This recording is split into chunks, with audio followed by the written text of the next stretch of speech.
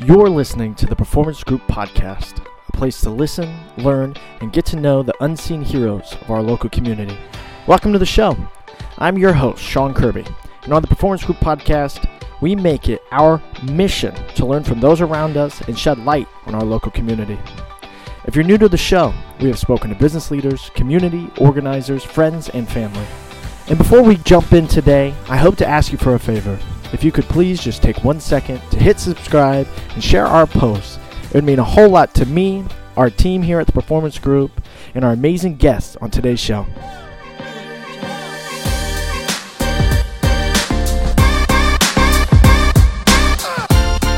Okay, so hello, and welcome to another episode of the Performance Group Podcast. My name is Sean Kirby, and on today's episode, I am welcoming a friend. I call him a friend, a mentor, a good human being, somebody that I've talked to many times, but this is actually the first time we've ever met in person. Actually, second time. He doesn't remember the first time. I still have a note or his biography that he was handing out that day that was sitting in my desk waiting for actually exactly this moment. So I remember listening to, and our guest today is Derek Grant. I remember listening to Derek Grant speak at the First Merchants Bank about goals for 2020 or 2019. I'm not 100% sure which year it was, but he came in and he spoke, and that was right on the cusp of the Performance Group Podcast, and I thought, he would be an excellent resource for people, and he has an amazing story. So, all that time later, we've now become what I would call friends. You don't have to say it back if you don't want to. Thank you for being on the show. Oh, pleasure is all mine, and absolutely consider you a friend. Mm-hmm. Yeah. Gun to your head. Yeah, forced to say it.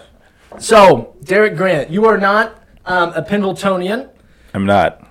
Still not from here originally, but you have a pretty amazing story. Would you say so? I mean, I don't. A humble man says no. I don't think so. I think it's just been. It's a good story. A lot of windy roads. Yeah. And you're one that speaks about windy roads. So I'd quickly touch on your current profession, and then we'll back into the backstory. So I heard you speak before. That was Derek Grant Speaks, right? Right. Yeah. So speaking engagements aren't what they used to be. Yeah, 2020 changed things. I used to obviously do in-person speaking. Then pandemic came, and now I still do, but a lot of it's via Zoom, and it's kind of morphed. It's evolved into like personal coaching, whether it's professional or it's life coaching, or I guess I haven't liked throwing around the term coach, but until I find a better word, this is what it is. Yeah, every coach needs a coach. Yeah, no, you're absolutely right about that. So let's talk about coaching. So your background is basketball. Right. So coach is the right word because that's what you've always been, right? Sure. So let's talk about Derek Grant basketball.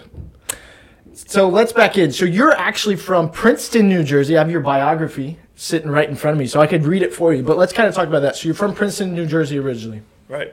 You went to school there, grew up there? Yeah, so I moved around quite a bit. I was actually born in Virginia. I went from Virginia to Maryland, Maryland to Pennsylvania, Pennsylvania to New York, New York to Louisiana, Louisiana to New Jersey. Army brat? No, my father worked for Kraft Foods, so we were about every 3 years we were moving, and we ended up settling in New Jersey. I moved there going into my junior year of high school, went to college there, and I was accustomed to moving around a lot, right? And you start to develop these skills that you don't even realize you're developing, like being able to communicate and being able to make friends easy or quickly. I shouldn't say easy. But these are all skills that, unbeknownst to me, I was cultivating over all these moves. When you're 8, 9 years old and you move, it's the worst thing in the world because all your friends or you're leaving them. But now that I'm an adult, I'm like, man, like all those moves served a purpose for me for what I'm doing right now in life. So it's pretty cool to look back on it.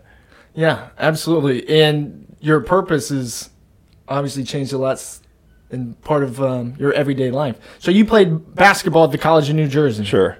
Yep. Second all-time scoring leader with 1,543 points. Yeah, there was a guy, ironically enough, his name was Greg Grant, and people thought we were related, but we weren't related. And I think he scored over 2,000 points, and I realized probably about midway through my senior year, I'm like, there's no way I'm going to catch him. So I'll take second. I actually think I'm third now.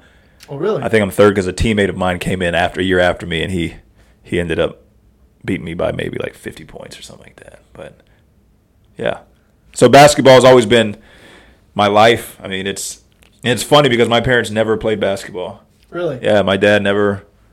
He's 5'7". I'm 6'2". Like I'm a giant in my family. What happened? You know what? I don't know because my mom's 5'8", which I don't know how he married a taller woman, but he did. But right, but I don't know. My mom always wanted to get me and my brother involved in experiences that we wouldn't normally do. So one time she was like, "We're going to go see the Harlem Globetrotters." I was 7 years old. I'm like, "The heck are the Globetrotters?" I was a soccer player. Soccer's easy, right? Just kick the ball, run up and down the field. That's it. Yeah. So they take me to the game, and I fell in love instantly. Like, I remember just cracking up. I remember just sitting there, and we had terrible seats. I mean, we were sitting I couldn't even hear the ball bouncing. And I just remember thinking, like, yo, this is awesome. Like, I don't know what this is, but I want to play this. Yeah. And this is when it started. And I just played basketball all going through elementary school, high school, college, and yeah, that's when it started. And that's the fun way to fall in love with it, especially from the Globetrotter standpoint. That's fun basketball. Sure. It's goofy basketball. Yeah, but I tell people, my mom got to see this. She always says, she's like, man, show business isn't what it looks like. I'm like, it never is. We always see the surface. That's only 10% of it. 90% of it is tucked up underneath, and man, it's a grind. It is a grind, as with anything else, But yeah, it was definitely a good time. Yeah, and you can speak to that because you were a Harlem Globetrotter. Right. Yeah, that was 8 years. How did you even get into that gig? You know what? It's crazy. I tell people all the time, if somebody would have given me a million different tries to guess how I would get there, I never would have guessed it. And I just came out of college, had a great college career. In my mind, I'm either going overseas, playing in the high division over there, or playing in the NBA. And it didn't work out that way. And here it is. Most guys sign contracts to go play professionally at the latest in September.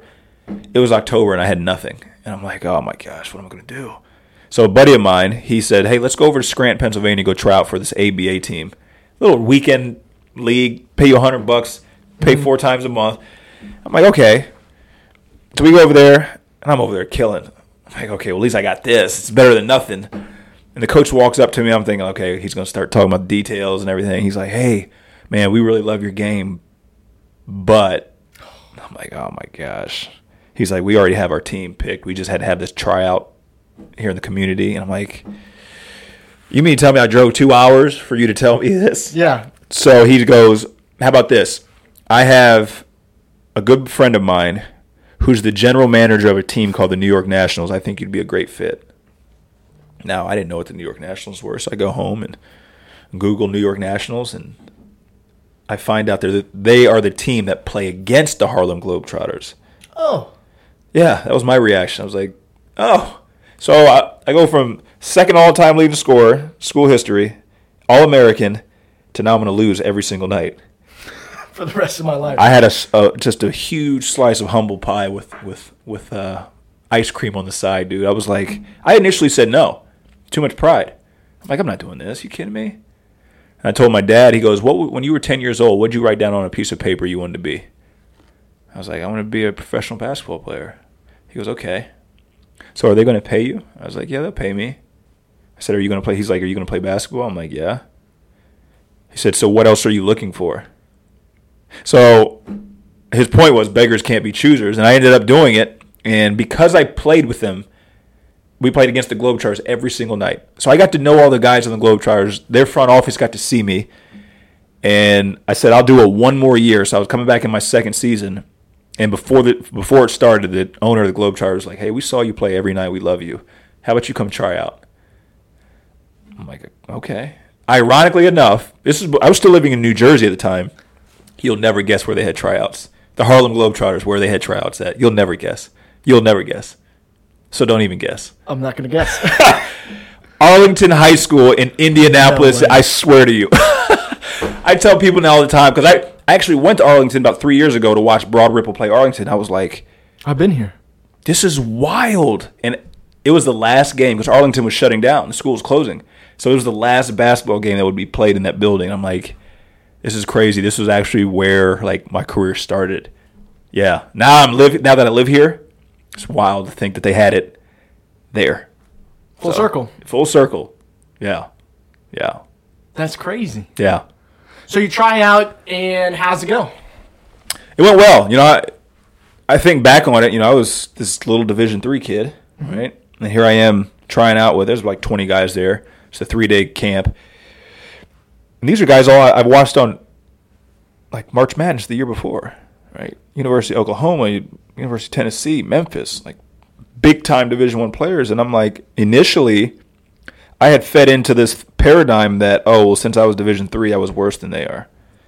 And I got out there and I was playing against them. I was like, wow, TV just makes you look better than what you really are, but you aren't any better than me. And it's funny. I'll tell you a story. Not too many people know this because I knew the guys on the Globetrotters. I guess you can say I was friends with them. Mm-hmm. So there was a guy on the team. His name was Kieran Sweet Pea Shine. That was his nickname, Sweet Pea. Sweet Pea. He played at the University of Memphis. Great basketball player. But I would always have to guard him. He was the one who I would guard. Well, he was a great basketball player. So we're scrimmaging in tryouts. And the day before, I didn't play very well because I was nervous. I was really nervous. And he goes, hey, his deep Southern accent. He says, hey, man, hey, I'm going to let you shoot the ball, man, so you can go ahead and get going a little bit, so you can get your confidence going. I said, okay, cool. So he's acting like he's playing defense, but I know he's not going to block me. So I come down and shoot a three. And in my mind, I'm like, I got a wide open jumper. All I have to do is hit it. Nothing but net. I said, okay, we're good. I come back down, do it again. Okay, we're rolling now. And I'm thinking like, okay, Sweet Pea, you let me get another one. We can really get this thing going. So I go to shoot a three again, and he jumps up and he blocks me. And I'm like, what are you doing, dude? I thought you were going. He's like, man, I can't let you kill me, man. I'm going to get kicked off the team if I let you. Yeah, you can't lose his job over you getting a job. Right. But I learned a valuable lesson in that. I tell people, we're all going to need help at some point in life. We're all going to need people to help us as we ascend and climb our ladder, whatever it is, no matter what your job is. And I was thankful that he was willing to do that. And now that I'm where I'm at in my life, I always try to pay it forward because I remember that feeling. And I'm so thankful for it. So if I can do that for one other person here before I leave this earth, it was all worth it. Yeah. So that's why you're on the podcast. You blocked my shot in a minute. Appreciate the Sweet Pea. Yeah, right? So then what was your nickname? It's funny. My nickname was the first nickname I had. Oh, you had multiple. I had so multiple. Is this like WWE type of... Is that kind of what it feels like? It's funny you say that because...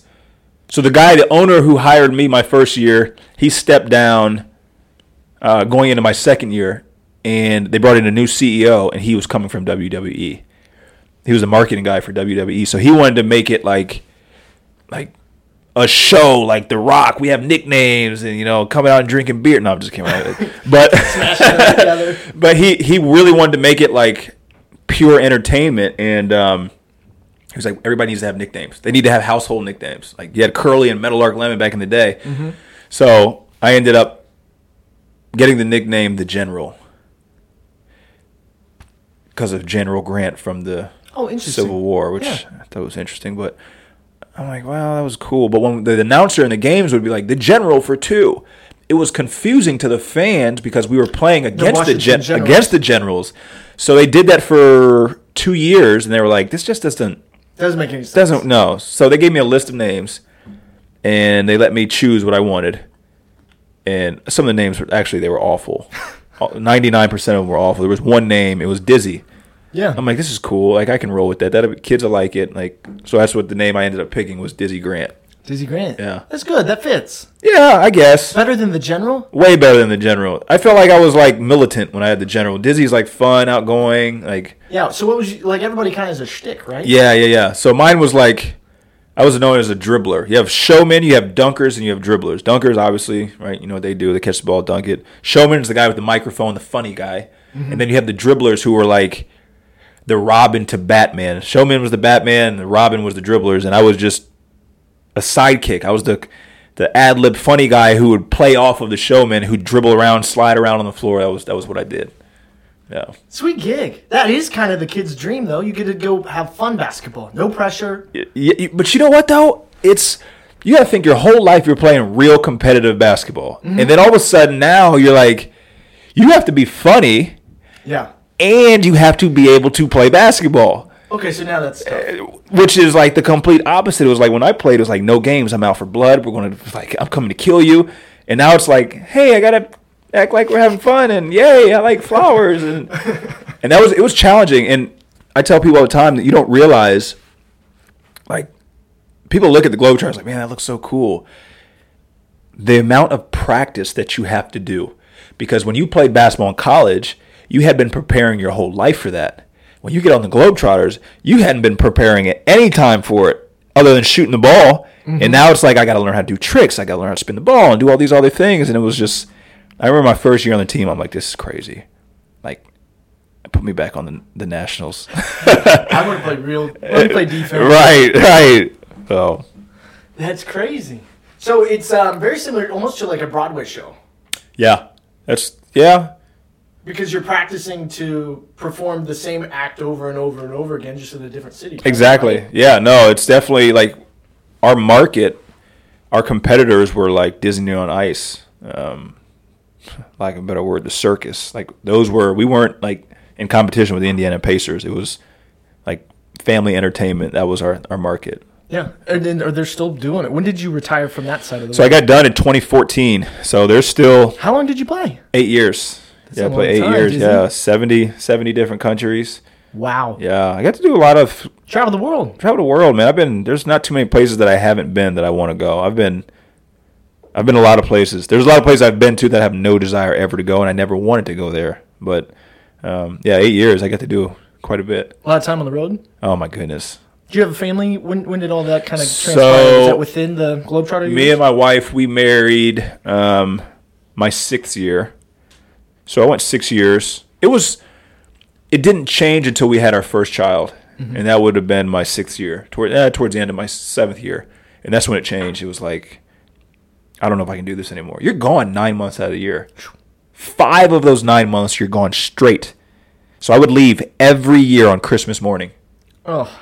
Christmas morning. So when everyone's coming down to open up presents, I'm pulling a suitcase downstairs. People don't realize when you travel on Christmas, I don't know if you've ever done it.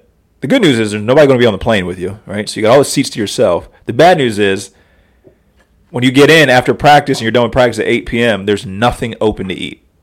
So for 8 years of my life, I ate Chinese food on Christmas night because that was the only thing that was open. And, you start Christmas.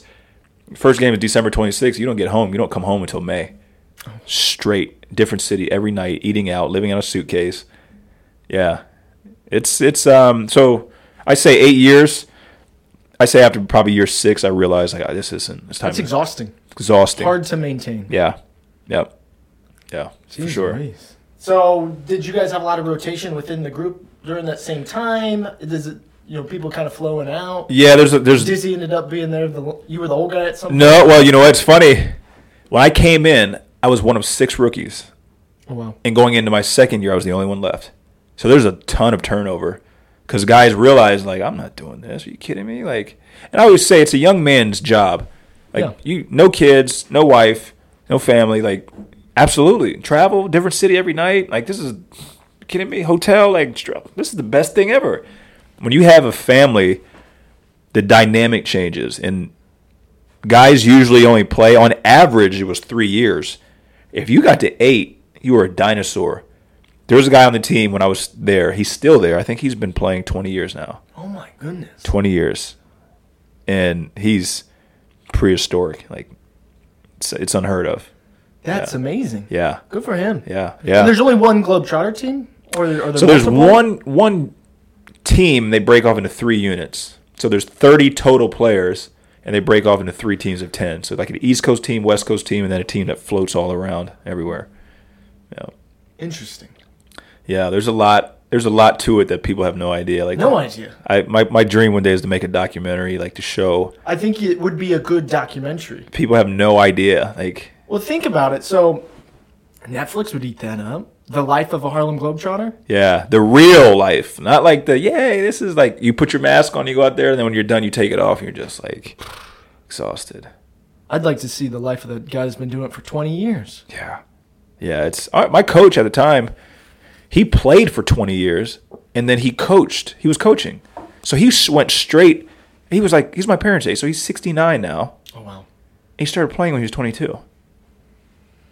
He has literally done nothing else. Well, but that's kind of like, basketball begets basketball. Coaching, right? It's hard to get out of that world once you've done it for 20 years. Yeah, and what are you supposed to do? Right, and that's kind of once you get to it, and I never wanted to be that. I wanted to, like, because I realized, I come from the background where my parents were, like, they always instilled in me, you think, right? My mom used to always tell me, she's like, you got to work on your cognitive thinking skills. Like, she would always tell me that. Like, so my mom was a professor, like, education, think freely, don't feel as though you have to be boxed in. So I'm like, man, there's more I can do. I'm not going to play basketball my whole life. There's so much more that I have to offer this world. And like I said, in my 6th year when we had a family, I was like, okay, I got to be home. Like, my coach, he's been doing it 47 years. He was like, my daughter's 25 and I've never been home for her birthday. Never. Her birthday was in January. He's like, I've never been home for it. Oh my goodness. So I asked myself, sat down and did an assessment of my personal life. I'm like, okay, is there more to life than this? If there is, let's start figuring out an exit strategy, what you want to do, and yeah. So did you have a plan before you hung the shoes up? I had it. I say it was tentative, right? I had an idea. I know I wanted to be home, and I wanted to be around the game of basketball. If I checked those 2 boxes, cool. In my mind, though, I thought I was going to be like coaching at Butler or the Indiana Pacers or something like that. I had no idea it would be me starting a skill development company and training little kids. I had no idea. Yeah. You take what the world gives you and make lemons out of lemonade or make lemonade out of lemons. Exactly. So you met your wife 6 years in. Yeah. And you met her at a game. Actually, I met her 2 years in. Yeah. So 2 years in. So I met her. So she was pretty ride or die. Yeah, but it's funny. She was in college, so she was playing basketball at the University of Southern Indiana down in Evansville. So she was a basketball player, and she looks at it like, oh yeah, Globetrotters. She's actually from Anderson. Well, she's from Pendleton, but she lived in Anderson. So she was like, the Globetrotters used to always come to the Wigwam in Anderson. I remember them. So she's thinking like, oh, this is the coolest thing, right? And she got to kind of see on the inside. That was year 2. By year 4, she was like, this is crazy. I'm not going to ask you to quit. I never would. But this is crazy. Yeah, you should stop. Right? What about a family? You ever thought about that? Yeah. But, yeah, no. So we ended up meeting my 2nd year. She was a basketball player. I told myself I would never marry a basketball player. Why is that? Because I just always felt like no one's going to love this game more than me. And we're not even going to be able to talk about it because you don't love it as much as me. It was a twisted way of thinking. Yeah. But, yeah, she ended up being a hooper. And actually, I remember when she came to New Jersey, we went to a park and we played horse. And it's like that movie Love and Basketball. It was like, wow. Oh, this is it. And she can shoot. This is freaking awesome. You also had that on your piece of paper that you said when you were 10 years old, I want to be a professional basketball player. Yeah, right? I want to have that moment. Now I'm just like, man, what if we have kids? They're going to be so good at basketball. Right? Yeah. That's the best way to look at it. So then finally hang the shoes up. You were already living in Indianapolis? I was living in India. Yeah, we were in Fishers. We've been living here about 3 years. Yeah. Okay, so we start our own training program. Yeah. Fall into that? Or fell into it. I was at, the year before I got done playing, I was at LA Fitness in Fishers, and a guy randomly walked up to me and said, hey, I hear you play for the Globetrotters. Will you train my kids? I'm like, I remember it was like a fork in the road. I can either go left or go right. I can say yes or say no. Red pill, blue pill, which one? And I'm like, okay. Blue pill. Right. So I went ahead and trained his 2 boys at a park. Then his 2 boys told their friends, and their friends told. And then like 11 months later, I had 350 kids. In 11 months? 11 months. It was nuts. It was crazy. It was to the point where it almost suffocated me because it was so many so fast. How do you do that? I was in the gym. Like when summer hit, so I got started in June of 2014. In June of 2015, I was in the gym, and I'm not exaggerating. I would get to the gym at 8 in the morning. I would start with my first workout, and I would go 8 o'clock, 9 o'clock, 10 o'clock, straight all the way. My last workout would finish at 5 o'clock. I wouldn't eat. I would do this 5 days a week, 3 months. Are you teaching the kids the same things over and over and over again? Fundamentals, and then I had a system, so I would do like first 4 or 5 hours would be just individual workouts, and that was tailored to whatever that specific player needed. And then I'd do group workouts, fundamentals, competition-based drills, stuff like that. So I had gotten it down to a system where I remember I had those 2 kids at the park, and it was 90-something degrees. I'd be sweating, chasing down rebounds, and like a year later now, I got 10 kids like in a workout. Every hour on the hour on the hour. Like, it was just... And then I was fortunate. I ended up being in a premier location that's why it grew so fast. Like, if you're in a facility where there's tournaments going on and you're the only trainer in there, I mean... Foot trap, you're going to have 400,000 people go through in a year. Mm-hmm. You can get 300 of those kids. So that's Indiana's a basketball state, too. Man, I've never seen anything like it. I've been all over. I've lived everywhere. I tell people all the time, Indiana literally is, like, basketball is a religion here. I've never seen anything like it. Yeah, it's crazy. Yeah. As a wrestler, I think it's crazy. It's a crazy world here. Yeah, no, for sure. And, working with players and seeing different talent across the country, Indiana produces some of the most fundamentally skilled players there are. Now, I'm not saying they're the best players, but in terms of fundamentals, like my son's 8 years old, and he's already like, he knows what help defense is, and he knows what like stuff that I didn't figure out until I was like 13 or 14 years old. Mm-hmm. Yeah. Also, think about how much technology's changed for those kids to have that information. Right. You see the dribble school. Have you seen that? Where they hit the button, yeah. It's in the air. Right. It's coming from a phone. It's crazy. Yeah. Good for that guy who invented that app. Who needs 350 kids in a gym if I can do that? Right. Yeah, it's definitely crazy, but, I mean, this is what you want, I think, as a human being, right? You want to continue to evolve. You want to continue to grow. You don't want to be in the same place you were last year. So if my son's doing the same things I was doing 20 years ago, how much better than me is he going to be? I want him to be 10 times better than me, so it's good to see that the game is evolving. Absolutely. Yeah. The world's evolving. So, sure. 11 months, you grow to 350 kids. And then what? I don't say I capped out, but I had checked every box. I wrote down a list of goals that I had, and I started checking every box. And it's like, now what? So I had a player that I was working with. I met him after his junior year. His name was Kyle Guy. My goal with him, first my goal was to get Division I player. Well, that happened. Then it was like, I want to get a Mr. Basketball or Miss Basketball. Mm-hmm. So I started working with Kyle, and I realized, I'm like, this kid could be really special. So we just worked at it, whatever. He ended up winning Mr. Basketball. Then it was like, okay, like, I've done everything. Maybe I go to college and get a college job. So I started applying and reaching out to contacts that I had to try and get a college job. Didn't work out. And then I start saying to myself, like, what is it? There's got to be something. So I started coaching high school. I started coaching high school basketball at Cecina Memorial High School. And before I know it, coaching basically full-time. And the coach at that time I was coaching with, mega wealthy, right? Mm-hmm. Made his money shady, but anyway. But he asked me, he's like, hey, let's move down to Florida and we'll coach down there. I'm like, high school? I'm moving to Florida to coach high school? Well, he's telling me I'll pay you this much, we'll do that. I'm like, oh, shoot, all right, say no more. I'll be down there. So, my wife, she grew up in Pendleton and Anderson. One thing I found about people in Indiana, rarely do they leave. It's true. So that was a tough conversation that she and I had to have with her parents. Couldn't understand. Now me, I moved everywhere all the time. Her family couldn't comprehend or couldn't grasp why, but they ended up understanding. We ended up moving down there, and it ended up being a freaking nightmare, man. Ended up going downhill quick. And we were down in Naples, Florida. I don't know if you've ever been in Naples, Florida, but it's ritzy, Florida. Ritzy. Too ritzy for my blood. I had never been there. I didn't know what it was. I get down there, I'm like, oh, there's a Ferrari. Oh, there's a Rolls Royce. Oh, like, it just wasn't something. If I would have like, hey, you want to go here? I don't care how much money. Like, that's just not how I am. So, but we learned a lot when we were down there. Yeah.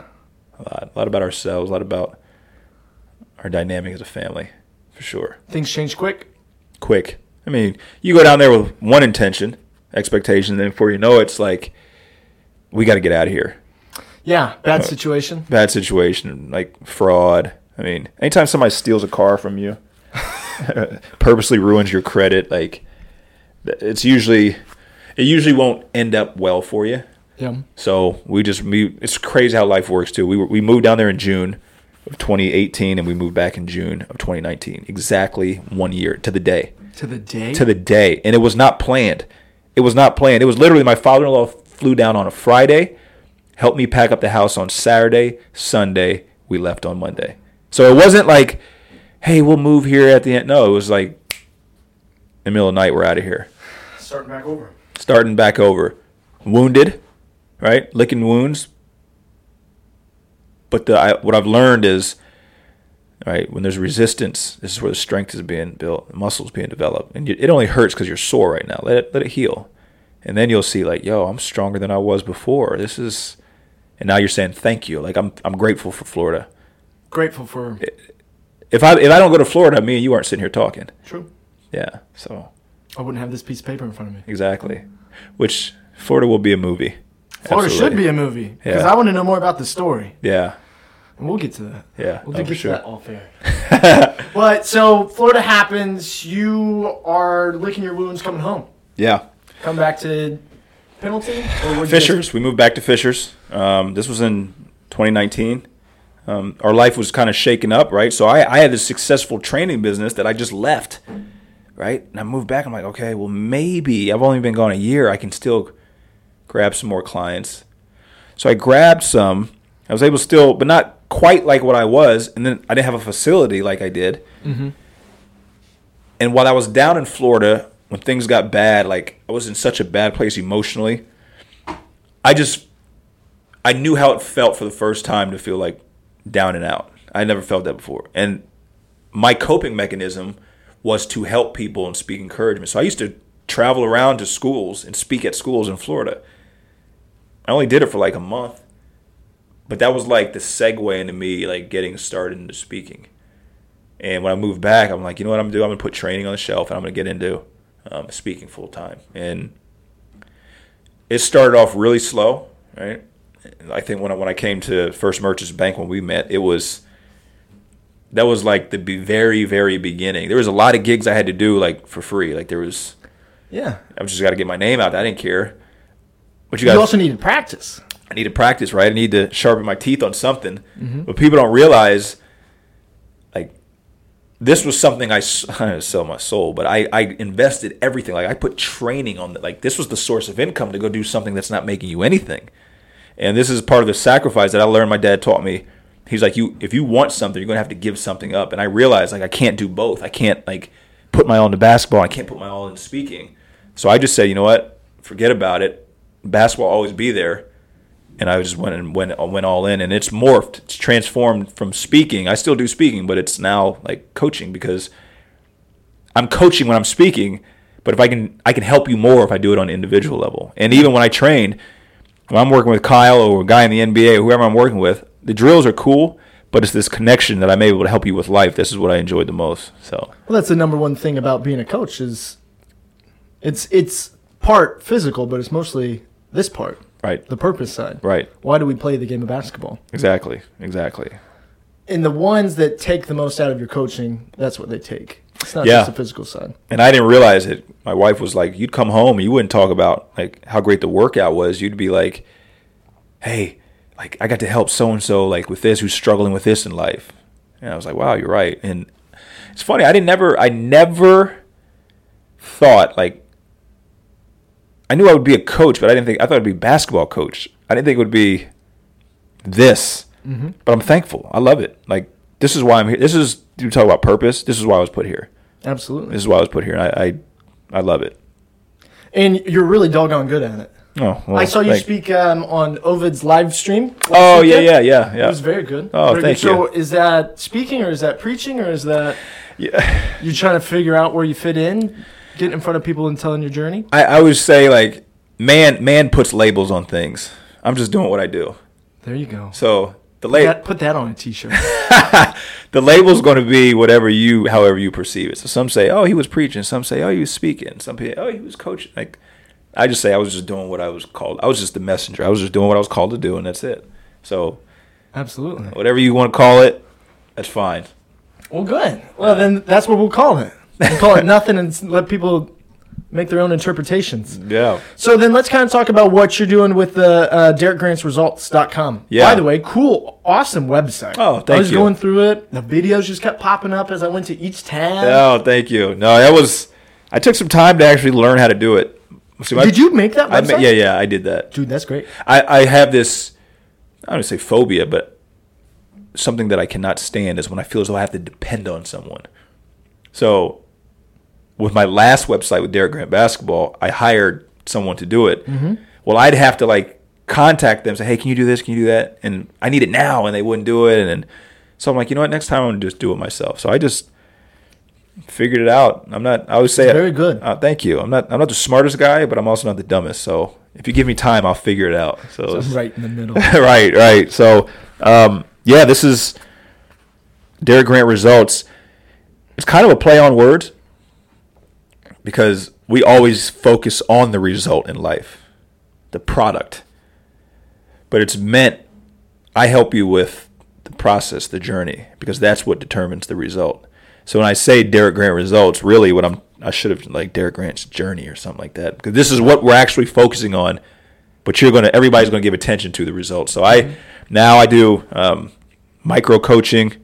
I do life coaching, like long-term corporate. I got NFL, NBA client, like stay-at-home moms. I'm here to help people, period. Absolutely. Yeah, just people. I don't care what you do or where you're from or what you look like, what you believe in. I'm just here to help. Any way I can. Yeah. So you also wrote a book? I did. Yes, I did. 100-day devotional? 100-day devotional. Yeah, it's called Results, right? Mm-hmm. I wrote that. People don't know that. When I wrote that, I was in the lowest place of my life. As a way to cope, I would just sit and write on my phone. Because at the time, we were living in Florida, going through the situation. A kid that I was mentoring here in Indiana, we had moved, and now he's sitting in prison because his mom said he got involved with the wrong people. And I'm like, man, if I had been here, what would have, like, I was really angry at myself. I'm like, man, this would have never happened if I was there. And I told myself, I got to do more. I got to do more. I got to do something so my voice will still be there, even if physically I'm not there. So I just started writing on my phone, and it ended up being this 100-day devotional. It was never something I planned on doing. I'm like, yeah, I'm going to write this. It just happened. And now I say it's for athletes. It's called Results, and Athletes Devotional, but it's for anybody because I'm just giving real life examples, like how I got through things through this devotional. So it's for anybody. It's a good book. They can buy it on your website, DerekGrantResults.com. Yes. It's also available on Amazon, I saw. Yes. Yep. You can get it off Amazon and BarnesandNoble.com. Oh, really? Yeah. And that came out before you started really into the coaching side? Yeah, I was on the speaking side of it, really doing Derek Grant Speaks and really working on that. And then the good thing about a book is it never goes anywhere. Yeah. Like everybody wants to be, I want to be a New York Times bestseller. I want to be that. I've always been in it for the long game. Like if it doesn't sell the first year, it's okay. It's not going anywhere. Yeah. Your art's worth more when you're going anyways. Right. Exactly. Right. But I also realized too, I'm not done. I'm just getting started on my journey. Mm-hmm. I know where I'm going to go. I know where I'm going to end up. I just got to wait for the world to catch up. And then everybody's, oh my gosh, I got to get this book. Yeah, that book came out 5 years ago, guys. Mm-hmm. So let's talk about the power of mindset, purpose specifically. So you're a pretty big proponent in purpose. Sure. And trying to help people find their purpose. Right. It's a hard thing. Sure. Because everybody's, stuck, lost in the rat race or whatever it is. It's hard to take the time. Right. So what's some of the biggest, steps? So if I look at these phases, there's six phases that you have that you use to help people find their purpose, their focus. Yeah. So kind of talk about discovery. That's phase one. Yeah, so discovery is figuring out what you are, right? What you are, who you are, but more importantly, figuring out who you're not. Something I've learned just from seeing, and it was my life too. I had to do some deep work, self-reflection with myself. I put the word discovery because we say the word discover all the time, discovery, but we don't really ever really know what it means. Dis is Latin for take away. Cover means to hide something that already exists. So we're discovering what you are. What you are actually exists, but the problem is it's been covered up. And you've covered it up with your money, with your occupation, with your house. You think you are all of these things, but you're none of these things. I tell people all the time, I ask them, like, what are you? Who are you? And they're like, oh, I'm a mom, and I'm a wife. And I'm like, okay, well, what if your kids pass away? Are you still their mom? No. Well, what if your husband leaves you? Are you still His wife? No. I say, so you're none of these things. The moment you realize what you actually are, and I don't want to sound too philosophical, but this is the reality of it. There's something in you when your body stops working. I don't care what your belief system is. Most humans are led to believe like there is something after. Well, whatever that is, that's what you are. You're just using this body as a car to take it wherever it needs to go. So the problem is, though, we're perceiving animals. We think, oh, on my house, on my car, on my job, on my occupation, on my income. No, you're none of these things. And the moment you realize that, it's like, oh, wait, that what I actually am can never be destroyed. So why would I ever put limits on myself here in this world? And I do this all the time. It's happened in my life. It's like a light bulb goes off. It's like, oh, I can't believe it. There's nothing I can't do. So long as I discover what I am. So that's phase one. That's when you got out of the basketball. I am not basketball. Exactly. I am not coach. Right. What am I? Exactly. Yeah, and it's a crazy thing. So I have been through the coaching with you. I did your first micro coaching. Yeah. And I will honestly say that to anybody that's looking to get into it, it's worth anything and everything. It's beautiful to know who you are, why you are, and try to figure it out because you're never gonna know. Right. Unless you do it every day. Exactly. I tell people you must unlearn what you have learned. You have learned and been taught that I'm my race, I'm my gender, I'm my political affiliation, I'm my status, whatever. These are what we think we truly are, and you're none of these things. And this is what creates suffering because you think you're something that you're not. And then when you lose that thing, you feel like you died. But life is actually within figuring out truly exactly what you are. I always just tell people to make it simple. You're a spirit having a human experience. That's what you are, period. And when you realize that, now it's like, oh my gosh, I don't have to really worry about anything. Like I can have peace. And now because you have peace, your state of mind will enable you to be able to accomplish whatever you want. It's a paradoxical effect. It's crazy how it works. But if you can comprehend this, life just becomes like, dude, why am I ever stressed out? What am I ever worried about? I have nothing to be worried about ever. Ever. Yeah. It's a freeing feeling. Yes. We were meant to be free. We weren't. This is the only person that locks you up is yourself. I'm telling you, man. And I'm trying to preach this and dude, any limitations you have, they were self-inflicted. Absolutely. Yeah. I think that was the biggest takeaway I had from the whole thing. And that's the reason I wanted you on. And it wasn't even, a year and a half ago I wanted you on. Sure. And now it's happening, and I know this whole different side of you because of the coaching program. Very thankful. It's a freeing feeling. Yeah. Nothing bad can ever happen to you. No. And not if you don't think it will. Yeah, and you realize maybe the external circumstances haven't changed, but your life is just one big experience that's measured by feelings. That's it. It's the only reason why we like going on vacation, because of the feeling. That's why we like to eat food that's not good for us. It's the feeling, right? This is how you measure your life, by feelings. Well, feelings are spurred by thoughts. Thoughts are constructed in the mind. So I realize I feel bad. I feel like crap. I feel like life sucks because I think life sucks. I think I'm down and out. I think, well, if I can control my thoughts, I can control how I feel. And because I'm controlling how I feel, I'm changing the way I behave, and that's what dictates your life. So if you can control your thoughts and your mind, dude, life will be the best thing ever. Because you've made it a choice. This is why we'll always have a choice. We've been taught that we don't have a choice. I told my son the other day, he's 8 years old, right? He threw this huge fit before he went to school because my wife was going to do a read-along with my daughter's class via Zoom. And he was mad because when he was in first grade, she didn't do this with him. And I looked at him, I go, and I have these conversations with him all the time. I'm like, buddy, are you really making this choice to feel like this right now?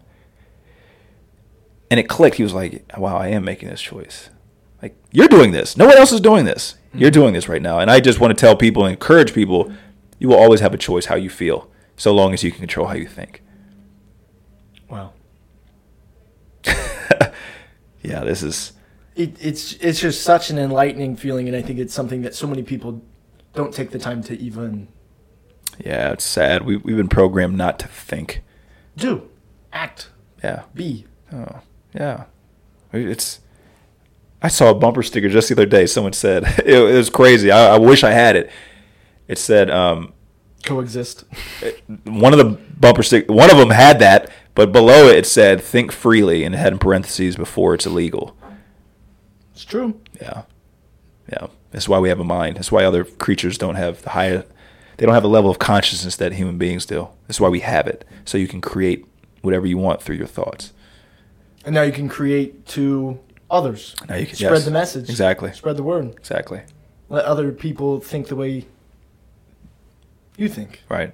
Or the way they should be thinking. The way they should be thinking, yeah. Yeah. Think Not how you think. No. Never. Don't think how I think. I want you to think the way you think. And if I think about it like this, if I think the way I think and I reach my full potential and I live out my purpose and my gifts and you do that and then she does that and then he does that, think about how fruitful this world will be. You're doing what you love and what you're doing is serving other people and then she's doing the same thing. It would be the most beautiful thing in the world. Utopia. And we think it can't happen. No, it can happen so long as you can unplug from the matrix, but I'm not going to get into that. But yeah, no, it's the power of the mind. That's it. It's everything. It's everything. It is literally everything. Look at this beautiful studio you have here. This was an idea that somebody had, right? It's a thought. Where did it start? In the mind. There's nothing in this world that has never started in the mind. The clothes you got, the haircut, it started with a thought. Everything. And when you realize that, oh, snap, this is the most powerful thing there is because everything is created through this. Why would I not spend all my energy in cultivating this? We always say mindset, you gotta have right. People say we don't even know what the hell mindset is. If you knew what it was, you really literally would only focus on that because it creates everything else. Yeah. Now, how do you take that mindset and make it tangible? Well, number one, you got to be able to control your thoughts, right? So here's what I've learned. I've stumbled into it. Meditation, mindfulness, journaling, being present. The more you do this, the less your thoughts are running rampant. You're controlling this thing. Imagine like a dog on a leash, right? When you're not doing these things, it's just a dog with no leash. So you have no control over it. The dog goes where it wants. Your thoughts go where they want, and then we act on them. But when you start to meditate, when you can practice stillness, focusing, concentrating on unconscious behavior like breathing or blink or something like that, it'd be like grabbing that dog with a leash and holding on to it. Now you control where the dog goes. So if I understand that all of my thoughts create everything, I can choose what thoughts to have as opposed to reacting with a thought to the situation. People say, "Oh, my job sucks." Well, they think because their job sucks now they have bad thoughts. It's the other way around. You think it sucks and then it sucks. Thoughts will always come before actions. And I just found with me, meditation it's helped me immensely with. I meditate probably minimum an hour a day. Oh wow! Yeah. Is that at night, in the morning? I usually do it in the morning. So I get up at 5 in the morning, but I don't actually like get up and get moving till 6:30, because in the morning when you get up, your brain waves are still in that theta wave stage, so your thoughts aren't running everywhere. So if you meditate, it's easier to harness them. I meditate sometimes during the day, and it's like herding cats. Like trying to keep my thoughts in line. It's you're on to the next thing. Right. That's the rat race. That's the thing people get so stuck into. Right. How do I take an hour for myself? People feel like that's a selfish thing most of the time. No, this is what society has done. We've programmed for people to think, don't take care of yourself. That's the most asinine thing I've ever heard. Think about it. Why would I not take care of myself? If I love myself, if I feel peace within, I can only give you what I have on the inside. But if I feel like, oh my gosh, I'm selfish, oh my God, now I'm going to judge you and think you're selfish. Mm-hmm. The reality of it is, you will only treat somebody however you treat yourself. Okay, you dropped the mic there, right? Yeah, pretty much. It's the reality. You'll never treat anybody outside of how you view and treat yourself. So. Yeah, I feel like I'm in a coaching session. So, well, no, I feel like I feel that way sometimes. Yeah. And I practice. You know, I try to journal. It's easy to lose track of it, but journaling's made my life a heck of a lot easier. It's the time I do have for myself. I noticed a change in you when we were working together. Like, you were so much more intentional with being thankful for the small things. That is the highest form of, it's the best feeling, the highest vibrational feeling you can have is love and gratitude. So if you take time to be thankful for the small things, now what ends up happening is you start looking for these things throughout the day. Oh, I got shot in the leg. Yeah, but you know what? I'm thankful. At least I didn't get shot in the head. And you start finding the blessings. You start finding the silver lining in everything that you do. Yeah. Yeah. And you carry that to the next person. Yes. You're an enjoyable human being. That's it. Life is good. Life is great. It's a choice. Every day. Every day. Make that choice. You can make that choice. Yeah. Make that choice with Derek Grant with results. It's absolutely the best thing that I think I've done. Oh, thank you. You're an inspirational, beautiful human being. Thank you, man. I hate to cut you short, but an hour and 5 minutes, I know that you've got somewhere to be. The last 25 minutes of this, I think, can help a lot of people if they just take the time.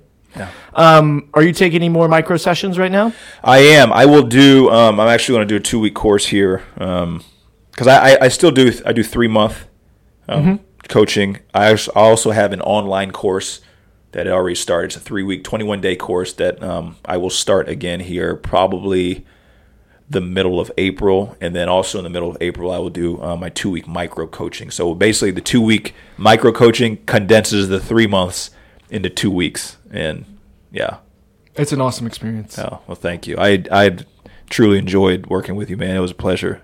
Yeah. Get ready for another one. I'm sure I'll jump back into it. Oh. So, Derek, thank you so much. If people wanted to get a hold of you, they wanted to reach out, they wanted to sign up, get on your email list. Even just the emails are like very helpful. They're motivational. They make you feel good inside. They help with your day.